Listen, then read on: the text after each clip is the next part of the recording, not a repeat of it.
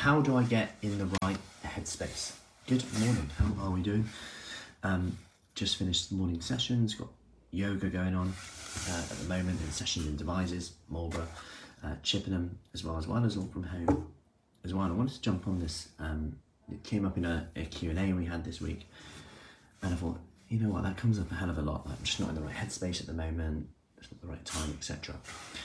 And the thing with the right headspace is, one of the problems is we're actually focused on what we don't want, really. When we think about it, have we ever stopped and asked the question, like, what does the right headspace actually look like? Because sometimes we don't even know what that even is.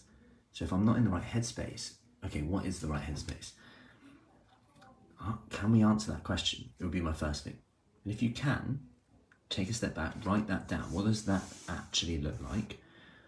What does that person do? What me? So what does Matt do in the right headspace? If that's talking about me, what would I do in the right headspace? I'd get to bed at a certain time.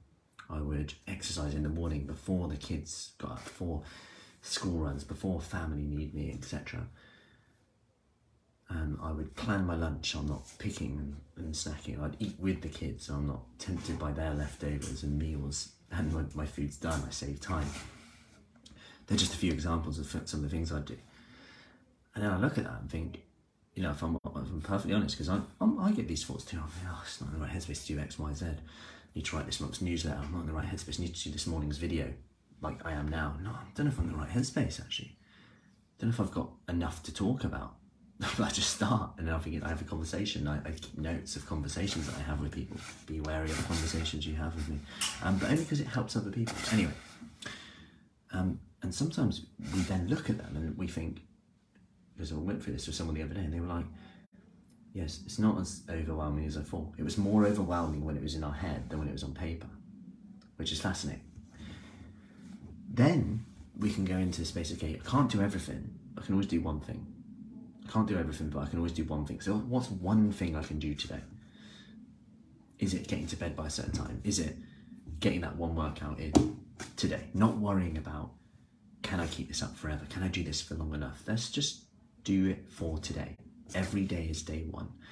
And my challenge to you is to be curious. What's on the other side of doing that one workout? Because is it the expectation effect? There's a book that talks about this, and about essentially how our expectations sometimes dictate whether we do X, Y, Z or not. And they can impact our results massively. And if we almost go into this as in, you know, sometimes they talk about happiness as well, and happiness is actually, as the saying goes, in the journey.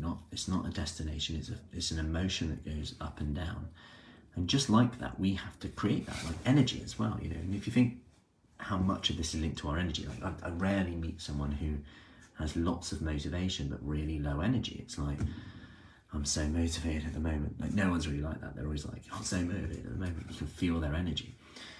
So then we've got to look at, okay, what are we doing to create energy? What are we doing to create that right headspace? What are we doing to get in that right headspace? Because unfortunately, or fortunately perhaps, that's the way around it goes.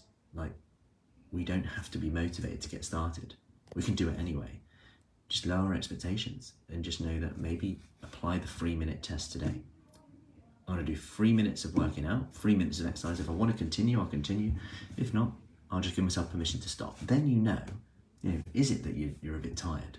Is it that you're just not up for it? Worst case, you did 3 minutes more than you would have done. So I hope that helps. Let me know once you've done your 3 minutes, whether it's a walk, whether that's standing up, pacing around, some squats, some push-ups against the wall, some push-ups on the floor, some yoga, whatever it is. Anyway, I hope that helps. Any questions, let me know, and I will see you soon. Take care.